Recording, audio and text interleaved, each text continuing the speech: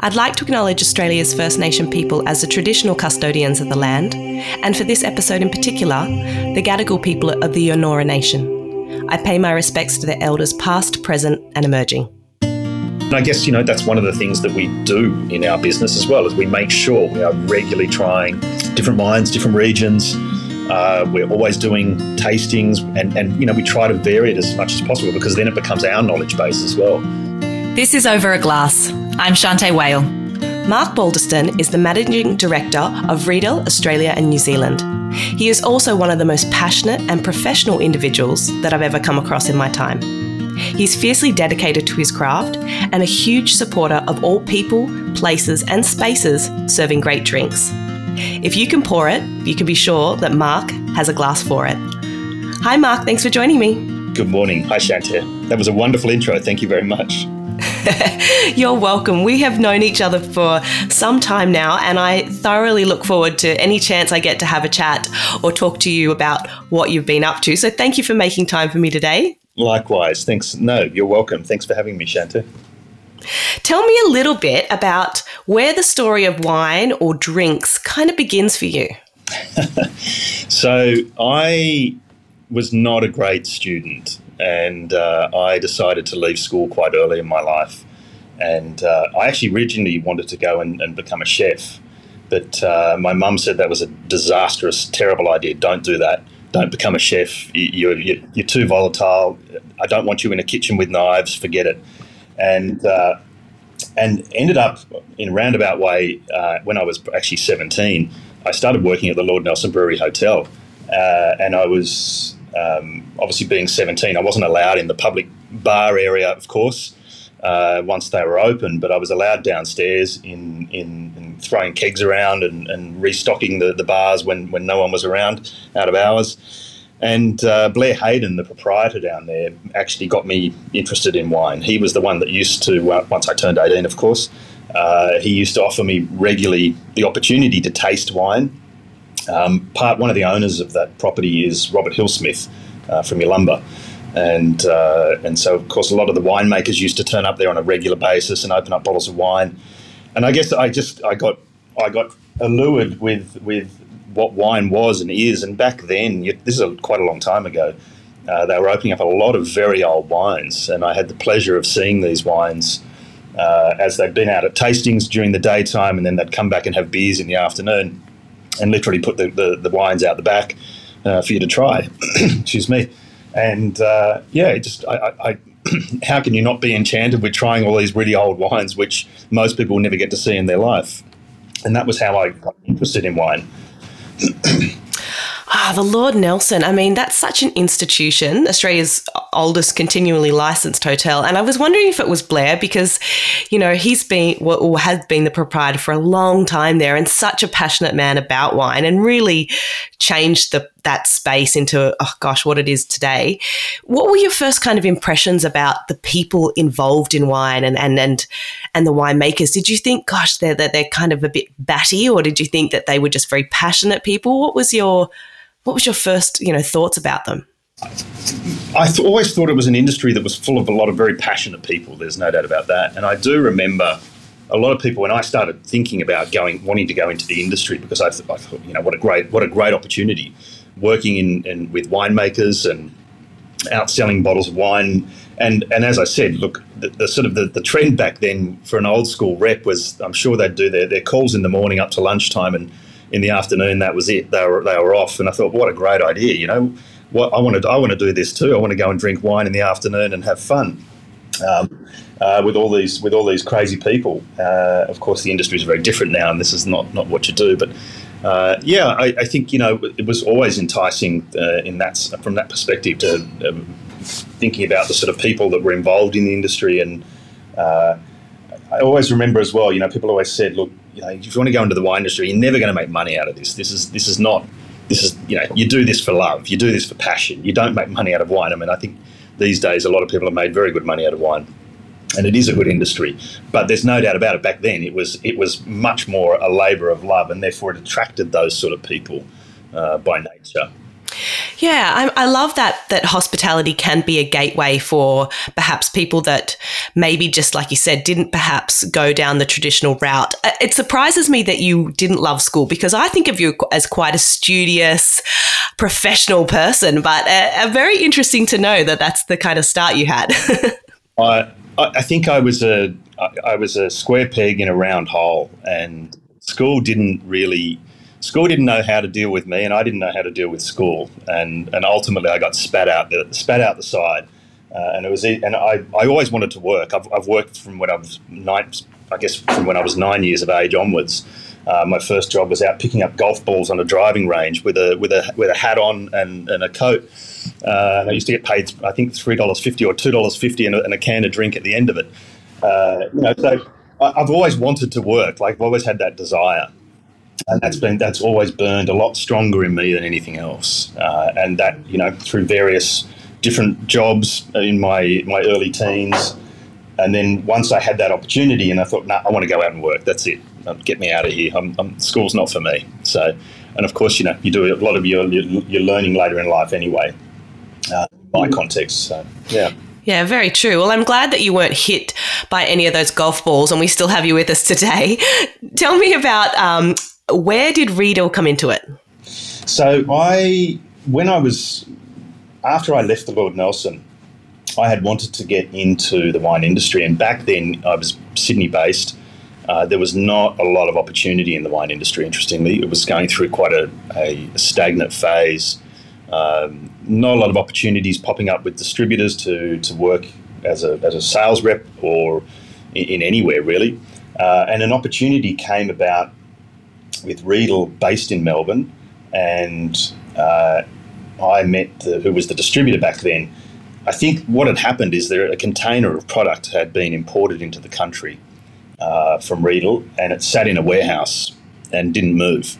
And there was a semi-distribution structure that had been put into place, but nothing was really organised.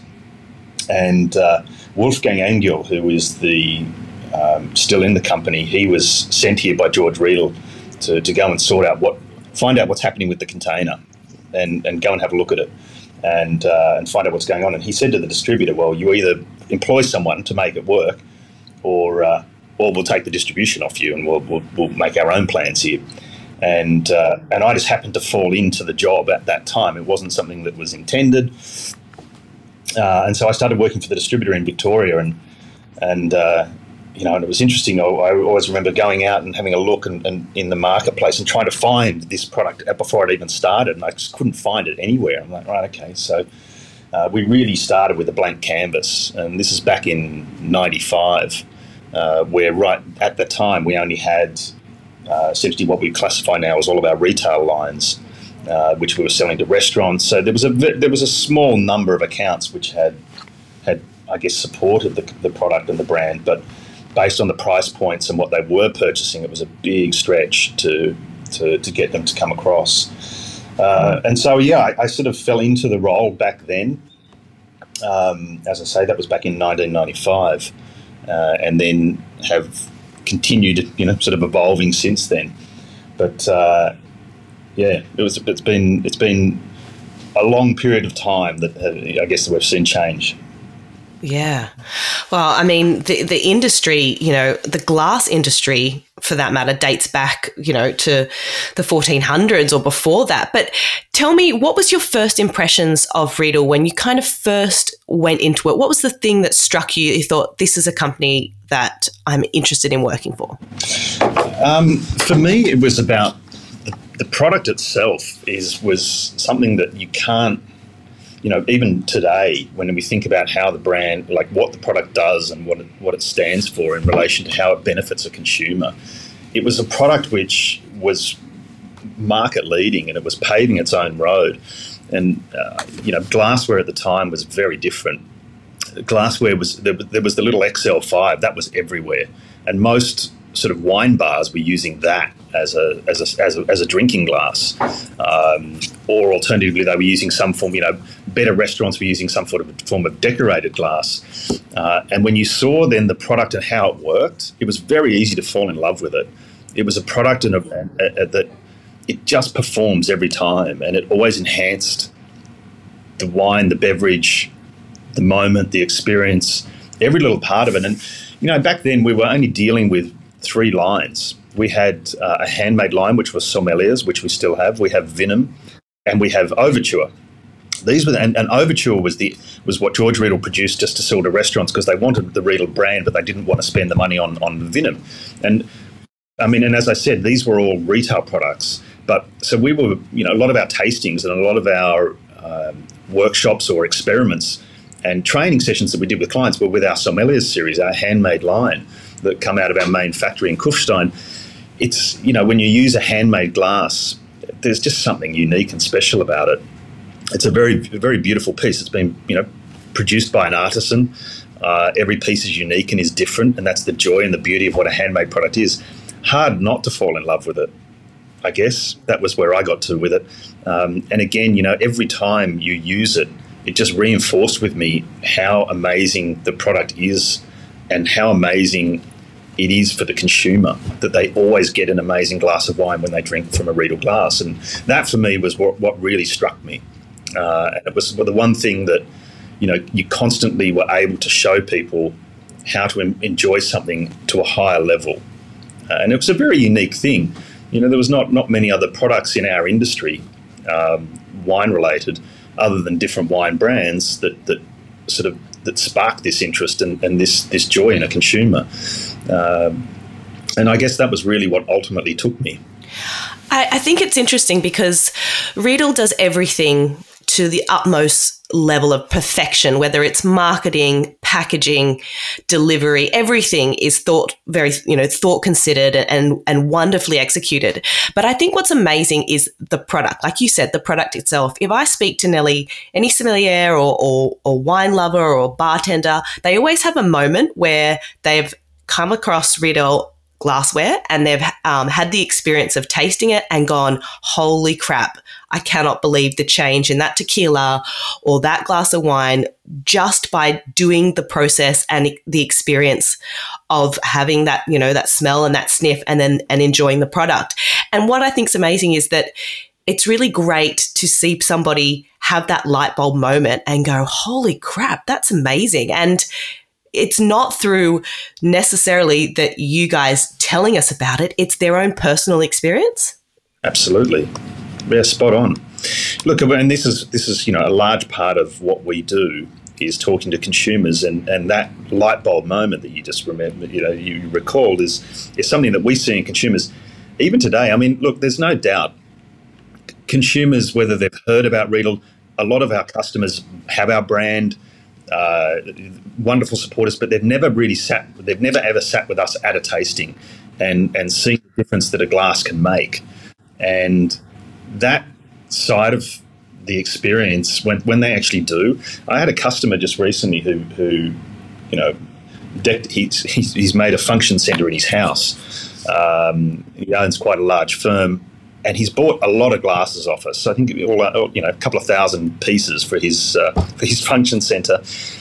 And I asked him to come along to a tasting just recently. So he'd already committed to the brand. He was a very valued customer, very loyal. He came to a tasting and said, I had no idea that it had made that much difference. And it's one of those things, unless you go through that experience, unless you do a comparison, then it's just a vessel which holds a liquid, and there's lots of those out there in the market, plenty of them. The market's full of them. Once you then make the glass work, that's what matters. And I guess, that's largely what we do, and we try to do is really educate people from that perspective. Yeah. And that tasting that you talked about, I was lucky enough to be invited to one by you where George was there at the time. And I will never forget the entire process. It was like everyone was hanging on every word that he spoke. There was death silence when he spoke. But I remember it was these incredible moments where you're like, oh my God, I can't believe that. It's almost like there's some kind of magic happening in the room. And then, the glassware was packaged up to take home. I was like a kid in a candy store. I was just absolutely just thrilled. And I even said to my parents, I was like, you need to go and do one of these experiences, because I said everyone gets so much out of them. Look, absolutely. And George, in this sense, George is retired these days, but thankfully, he still does tastings from time to time. And George is the master of it. His tastings have become very complex and very late because he's learnt it over a long period of time. I think even in the end, some of his tastings were blowing out to well over 2 hours. But they're full of content and full of information, all of which is interesting. I think to the average consumer, maybe probably could be an oversaturation, but there's to the trade amazing information and content that comes out of a tasting with George. So yeah, fun experience. Yeah. He certainly knows how to capture a room. And in saying that, so does Maximilian. So Riedel is a family-owned company with over 300-year history. Tell me, what's it like working for a family that's kind of in their 10th and 11th generation? The company is, look, I think working in any family business, you always have to work with a sense of passion and a sense of dedication because, especially in this case, there's, as Maximilian always says, there's 11 generations, 266 years behind him. You don't want to be the last one, and that message and that passion is literally pushed right through the business and through the company, in which case, we're very, it's a fun brand and it's a fun product, but we're very serious about what we do, and we want to always execute it at in the best possible way. Look, I guess the other thing with working for a company or a family business like this is it's a very flat structure. So we talk directly with owners. If you want decisions, you talk with an owner. Things get done at a very rapid and fast pace, and we're all and everybody at the sort of the director level, including and the family, we're all across all the topics that are relevant to us on a day-to-day basis. So things move very quickly and very fluid, and regardless of where we're all based around the world, we're all communicating on a very regular basis. So. And I think rather than having a corporate structure, which it's just not us, that's not what we do. We're not a small business, we're not a giant, but at the same time, everything is done, one-to-one. A lot of involvement from owners. Yeah. Wow. Amazing. I spoke to a young sommelier not long ago and was talking about the skills that they have and the breadth of where they can utilize wine skills. And I talked a little bit about, the different avenues you can go down. Tell me a little bit about, what kind of wine and spirit knowledge do you need to have to kind of work in your field? And are you heavily involved in wine and spirits? Absolutely. Look, initially when I look for people to join our business, I don't necessarily look for someone who is a wine professional or wine or spirit professional. I tend to look for people who have knowledge of wine and, sort of a basic working knowledge to some degree, whether they've worked in the industry, whether it's selling or whether they've worked in a winery. For me, it's more about the passion because all the other stuff, I can't teach passion and desire, but we can teach you about wine. You've got to have, as time goes on, you've got to build a fairly good working knowledge of all wine. We don't align ourselves with any one sort of winery or brand. The product can be utilised across the entire industry, but you've got to have, from a communication standpoint, when you're standing in front of a consumer, you need to have a good basis of knowledge of working knowledge of wine. And look, mine has been developed over the course of, I guess, 26 years. But going to a lot of tastings, going to a lot of different events, talking to winemakers on a regular basis over a very long period of time, and you learn a lot. I think initially, my wine knowledge was non-existent, and I think when I was also talking to a lot of people doing tastings, doing Riedel tastings, not only was my knowledge nowhere near what theirs probably was on wine, I was the youngest person in the room by at least 25 years. I think the consumer age bracket's changed over the years, as has knowledge. Knowledge has increased. Consumers have gotten younger. I've gotten older, of course, but consumers have definitely gotten younger. But the general sort of knowledge of wine in this country has increased significantly. I mean, you would have seen this as too over your time when you think of the average sort of experience of consumers. So you've got to have a very solid knowledge of wine, but that can, we generally develop that over time in this business. Like I suppose a lot of things, it's about attitude and passion first, and everything else can be taught along the way. But the reason I ask that is because I know that your knowledge of wine is right up there. And I think in terms of the fact that you're working with varietal specific stemware, you need to have a really good grasp of what some of the classic varieties look and taste like, who are the producers that make those, really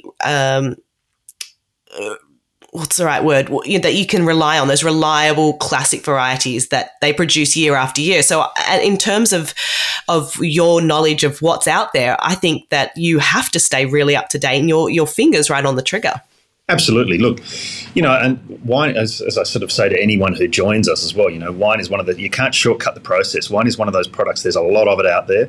And the only way you can really learn about it properly is stick your nose in that glass and put it in your mouth and try it.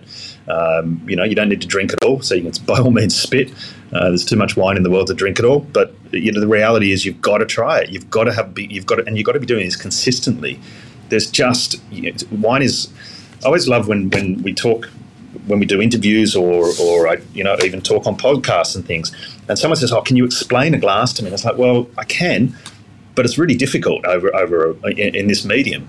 It's the same with a wine. If I said to you, if you said to me, "Oh, explain this wine to someone," what does it mean to them? The reality is you've got to try it. You've got to get up close and personal with it. You've got to pull the corks, screw off the top, stick your nose in that glass, and you've got to be doing this on a regular basis to keep your knowledge up there.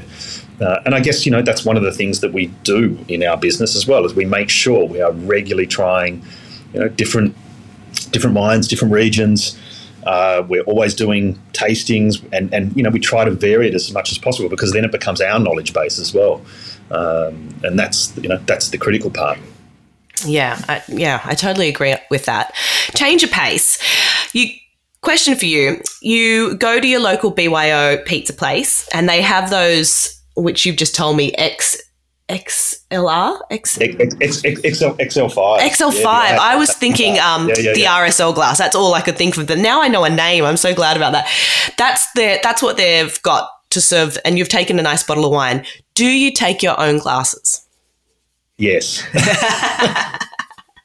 Look, my wife and I are... I'm sure we annoy some people, but we're famous for walking around with our own glassware if we know that it's not available. If we're going away for a weekend, we always pack a little case and we make sure that we have our own glasses ready to go. Whether it's a generic glass in an Overture series or whether we have something more specific, just depends where we're going and what we're doing.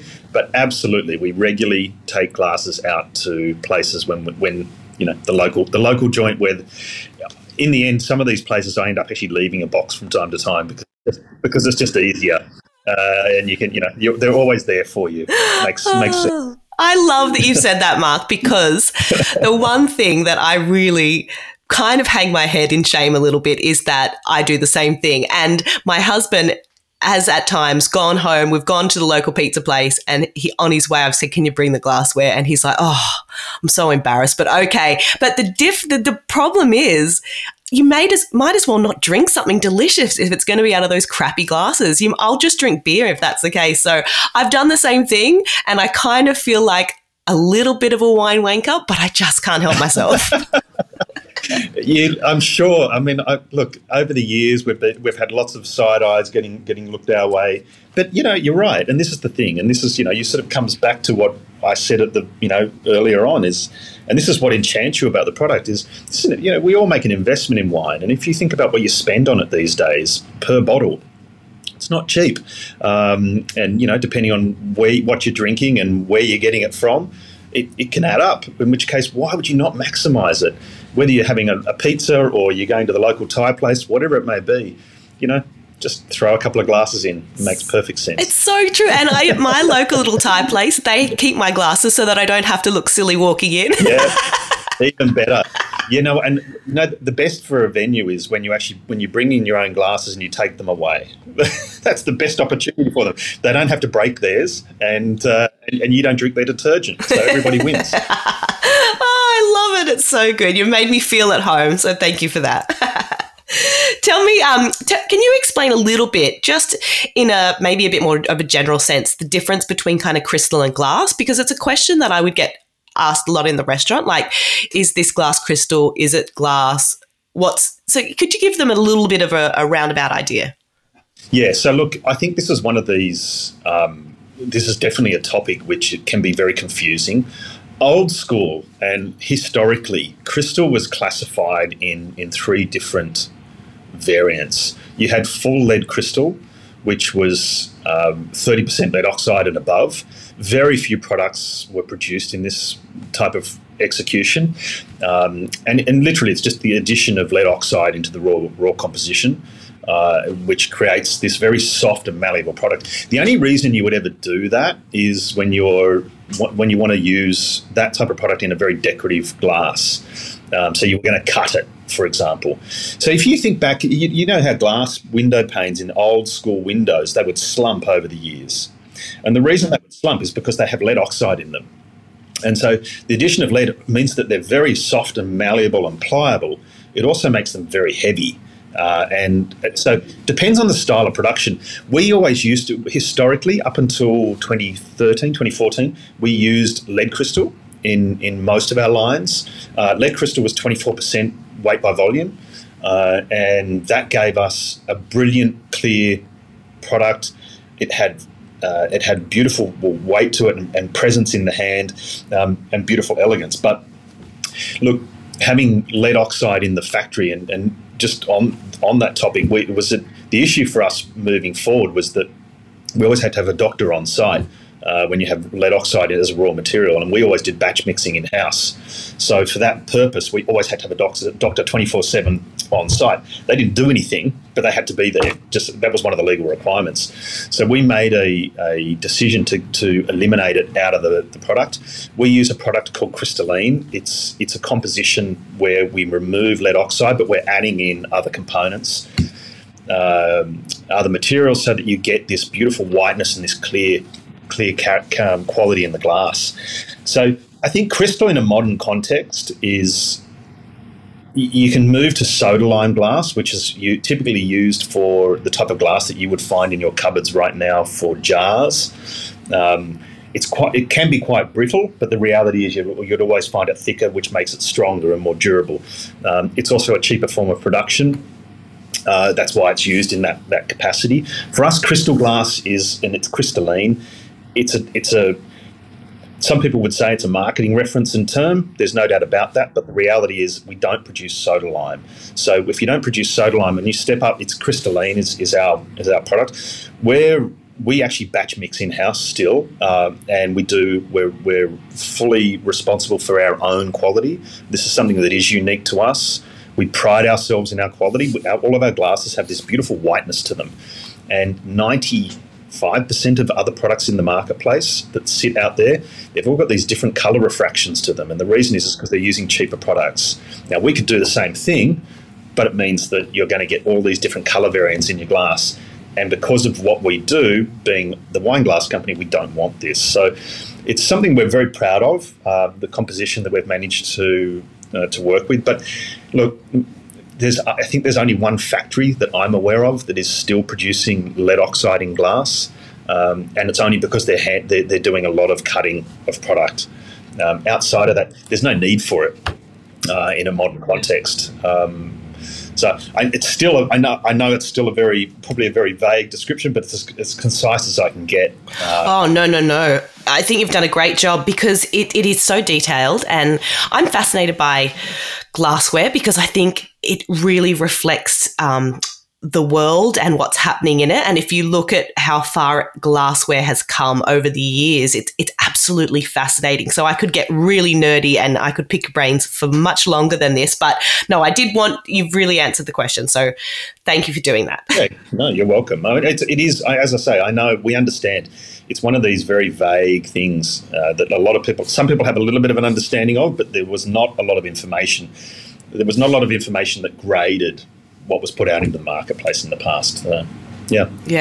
And I mean, these days, everything's been answered in everything that people want of a glassware. It used to be, we've got beautiful fine crystal, but you can't get it out very often because someone's going to break it and it costs a lot of money and it's too delicate. Now we have lightweight, durable glassware that you can use for any occasion so everything's kind of been answered. I mean, a lot of the Riedel range, the few of them, you can put them in the dishwasher. Absolutely. All of it can go in a dishwasher. I always say to all of my tastings that our glasses are dishwasher safe. They're not human safe. We love to test the pressure points. We do all sorts of crazy things like twisting them at either end. But the reality is you put in a machine and it's stable, it won't break. The machine cannot break your glass. We break our glass through negligence. No one wants to hear this. Nobody wants to hear this, but it's just the reality. It's just the way it is. It's often the shoving it into the dishwasher that's the problem, or pulling it out too roughly. Once it's in there, it's okay. Yeah, very true. I want to ask you, you've worked with some amazing collaborators over the time. Coke, numerous, Central Otago, Pinot Noir. Walk me through the process of, say, working with a collaborator. Say something like Four Pillars Gin. Okay. That's one we're doing at the moment. We try to work with, as best as possible, with a lot of our partners, people who work and support with us as well, support our business. Four Pillars, this is a pure marketing drive and concept, and we just put together a little pack that was going out into for gin. But if I was to give you, you mentioned Central Otago, that was quite a long process. And I'd elaborate on that one for you. Rudy approached me, gosh, it must have been back in 2013, and said, I'm interested, are you guys interested to make a glass for Central Otago? I said it was not long shortly off the back of a glass that George Riedel had done for Oregon Pinot Noir. And I said, well, yeah, it's possible. Like, why don't I come and meet with you and we can have a chat about it?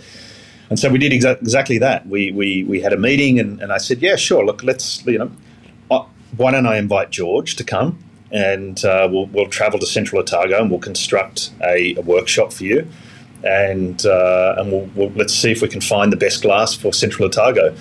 And look, we did one workshop must have been 2013, late 13, early 14. In Central Otago with George Riedel and all of the winemakers, and we asked them all to bring their wines. We took around about 18 different glasses, and it was interesting because there was a group of marketers in the room and there was the group of winemakers in the room, and the marketers chose one glass and the winemakers chose another one. And easiest way to sort of explain that when you in the workshop process is it's a process of elimination, and when you get down to the end, the idea is to look for the glass which presents the wine at its most perfect, the glass which really highlights the attributes of the style of the wine. And so the answer in that to, of course, the marketers was, well, this is the way the consumers would want to see it. But the answer to the winemakers was, yeah, but this is the way we want to see it. And it's like, right. So then you've got these two having a battle. So what we had to do was actually merge the two glasses. We had to mutate the two. And that's how we developed that glass. Now and then we did prototypes. We did, I think from recollection, we did around about 250, we polled around 250 people in the end to get that glass and to get it right. It took us about 2 years from memory, and probably about €250,000 in development costs. Completely absurd for the size of the region, but that's how passionate we are about this. And it became, George Riedel loves Pinot Noir, and so it became a labour of love for him to make sure that we got it right. And in the end, we developed this glass, which we believe through tastings was categorically the best glass for Pinot Noir. It's a very complicated process. It's very time consuming, but it's the DNA of what we do. This is the unique part. So yeah. And that's what I mean about Riedel in terms of the way that they do everything with such finite detail. And I think that's exactly right. Central Otago, and especially, when that was in creation, was taking the world by storm with their style of Pinot Noir and what they were achieving, with Rudy Bauer at Quartz Reef and a lot of the guys in Central Otago, and it deserved its own glass. And I just think it was so exciting because it generated that excitement around the region, but also about, why it was special as opposed to other places in the world. And I think it's really cool. And you get to do so many fun things like that, whether it, like you said, it be a gin or Coca-Cola, or the first time I came across the glassware was tequila, and I wasn't a huge tequila fan. And then I got to have tequila in a glass that actually showed this array of beautiful aromatics rather than just this hot spirituous alcohol, which is what I kind of knew. So, yeah, just remarkable. I mean, look, the Coca-Cola one was a left of centre, and that was a George Riedel special because George Riedel he had a fascination with Coca-Cola as a kid, and he had the opportunity to develop the glass for them. Personally, I was never a Coca-Cola. I mean, as a kid, I drank litres of the stuff, I'm sure. But as an adult, I don't drink Coke. It's not one of my beverages. But for the first time ever, you smell Coke in a glass and you go, wow, that's what it smells like. Fascinating. I never knew all those years. All those years I just drank it straight from the bottle, straight into the belly. But it actually has quite an interesting aroma to it when you analyse it. Not that I drink Coca-Cola now, but anyway. But no, I know what you mean, and there's lots of layers to that recipe, that coveted recipe that we're never ever going to find out. No, absolutely. Tell me, Mark, if you kind of sit back after a long day, I know you work incredibly hard. What makes you proud of the work that you do? What makes me proud is what we've achieved here in the market. When I consider how we're positioned, how we go to market, our presence, our market coverage, what we've managed to achieve with our brands. And we've got 3 brands under our umbrella. It's not just Riedel. We've also got Spiegelau and Nachman. And Nachman has been a huge success story for us here in Australia. And I look, through the COVID period, we were very, very lucky and very blessed that, consumers being home, people stocked up on glassware. The trend for consumption was all about enjoying what you would normally enjoy in a restaurant at home. So we were very lucky over that period, and business was very good for us. I guess we were one of the lucky ones through that period in that sense. And when we looked at consumption per capita, Riedel was number 1 in the world, and that's something that I'm very proud of when I consider the size of our market. And look, obviously, we're never going to be a giant like the US or Germany, but when we consider how much we do sell here per capita, we were number 1. And, that's something I'm very proud of. We've got a team of people here that have been with me for a very long time, core nucleus of team that have worked very hard to achieve that. And, I'm not one for standing back and patting myself on the back or the team very often, but that is something that I have to say was an achievement that I had never thought about, but when we got there, it's like, right, well, that's it's quite an impressive result. How do we better it? That's the problem. It's easy. It's when you're that high, it's only down sometimes. So you've got to make sure you keep striving and keep pushing, and keep making sure that we do things, we execute everything to the best in the best possible way we can. And I guess that's what keeps me going. So, yeah. Yeah, I mean, you have been with the brand for how many years now? 27.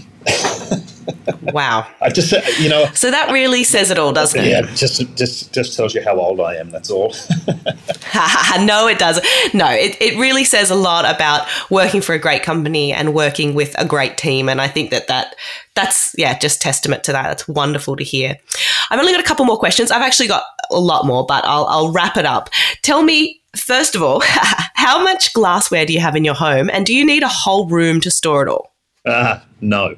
Look, right now, actually, I don't have a lot of glassware because we're about to start a renovation. But the reality is, look, we have a couple of lines and in the new place, we're building a purpose-built glass cabinet.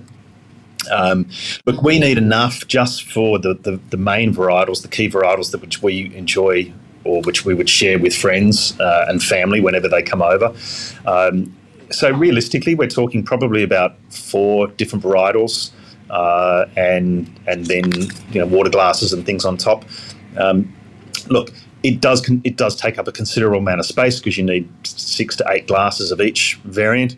But normally one cabinet up until just now, when, as I say, we were about to renovate, we had this lovely IKEA cabinet for glassware, and it was perfect. It just double-doored IKEA cabinet did all of our needs for glassware. Wonderful temporary measure until we get the permanent space, but that was a very easy way of holding it all.